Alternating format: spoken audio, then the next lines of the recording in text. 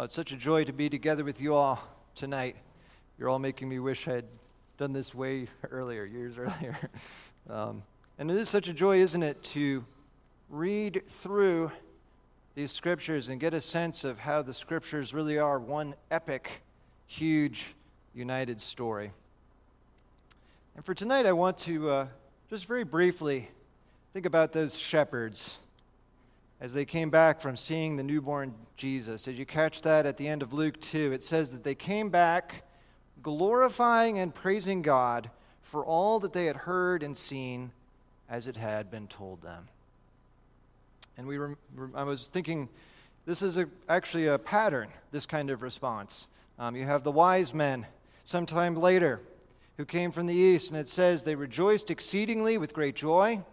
So there's that joy theme. And then when they saw the boy, it says they fell down and worshiped him. It's a pretty amazing response. And then again, a little bit later in Luke 2, we have these two figures in the temple, Simeon and Anna, who, when they saw the baby, it says they burst into praise for God, saying, "This is the salvation of God.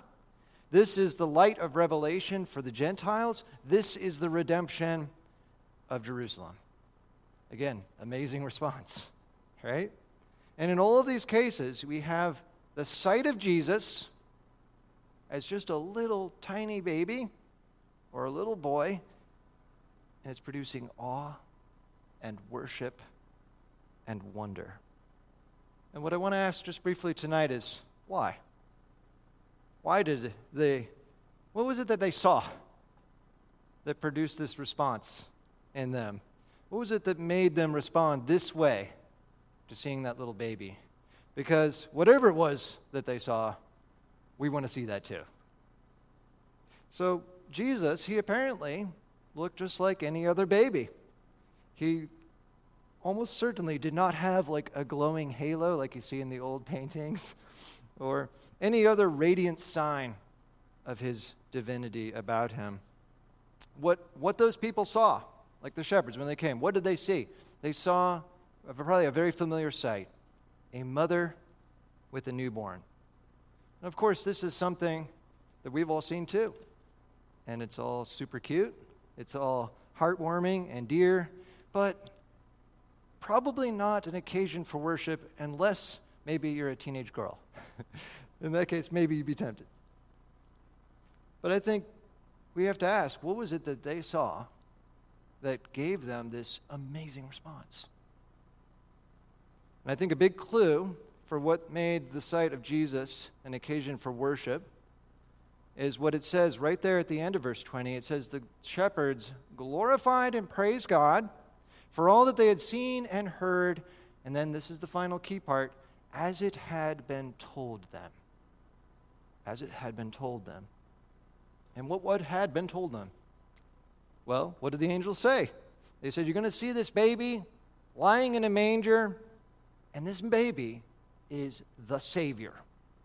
Christ, in other words, the anointed one, the Lord.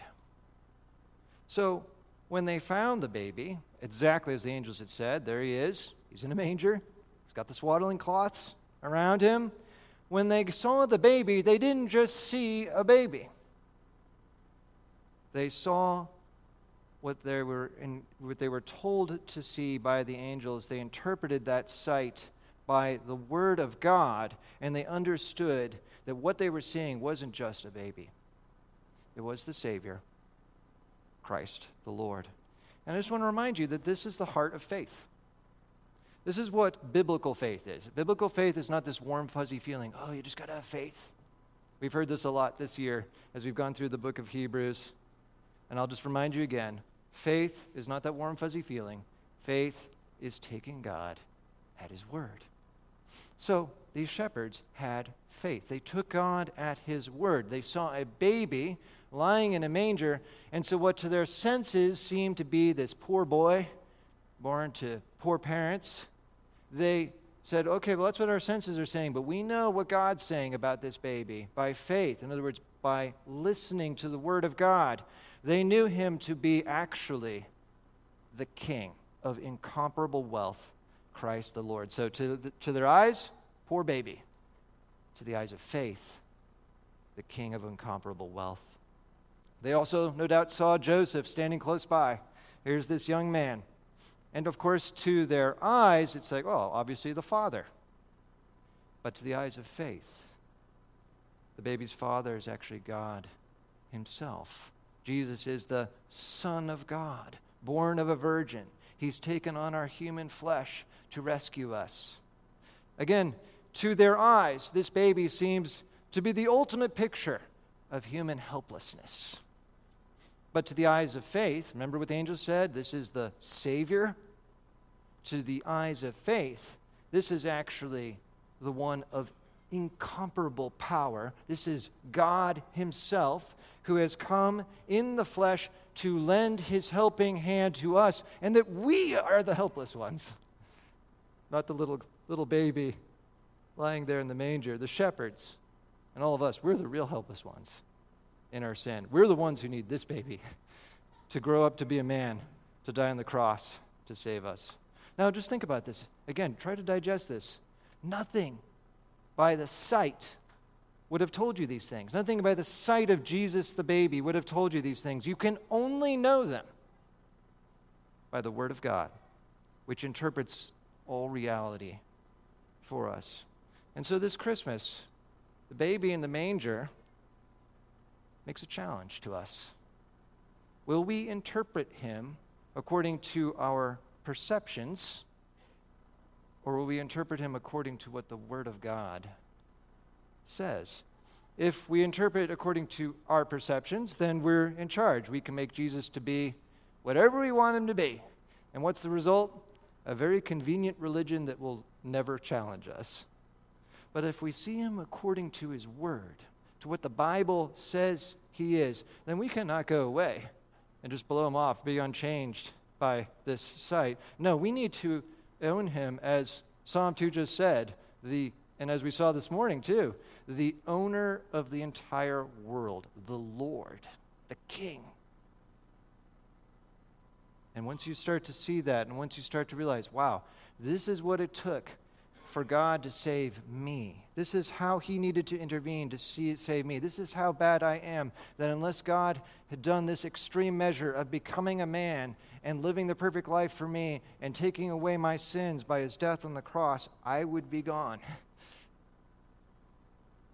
We cannot go away unchanged. And so if we take Jesus according to his Word, then with the shepherds and the magi and Simeon and Anna, we will know him to be the greatest joy and the greatest delight any human being could ever know, greater than all the presents, all the lights, all the feasting, all the family, all the friends, you name it. Jesus is literally life itself. That's what the Bible says about him. Will we take him at his word?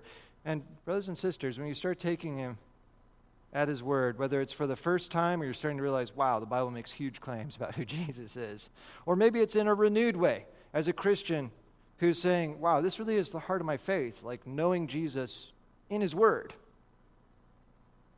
Then you start to realize, wow, there's so much more to Jesus than I ever thought. And you start to realize, wow, if I'm going to know him by his word, I actually need to read his word. Start reading my Bible and seeing what it actually says about Jesus. So this is my plea. Don't wait until Jesus returns to discover the glory of who he is. Bow not just your knee, but also your mind right now. Subordinate your perceptions to what God says in his word.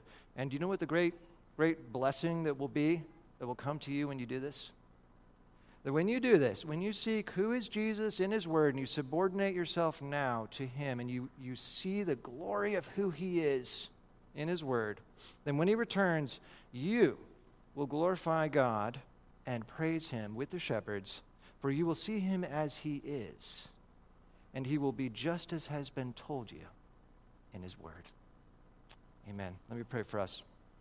Lord, how desperately we need to know you in your word. Lord, if we were to just rely on our own understanding, what a weak and honestly erroneous view we would have of Jesus.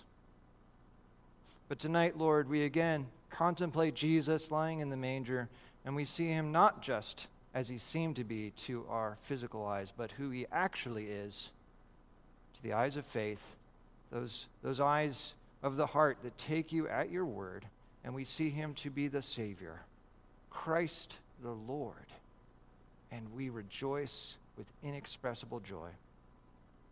Lord, help us to be a people of your word and to rejoice in response to your word, for you are worthy. And we pray in Jesus' name, amen.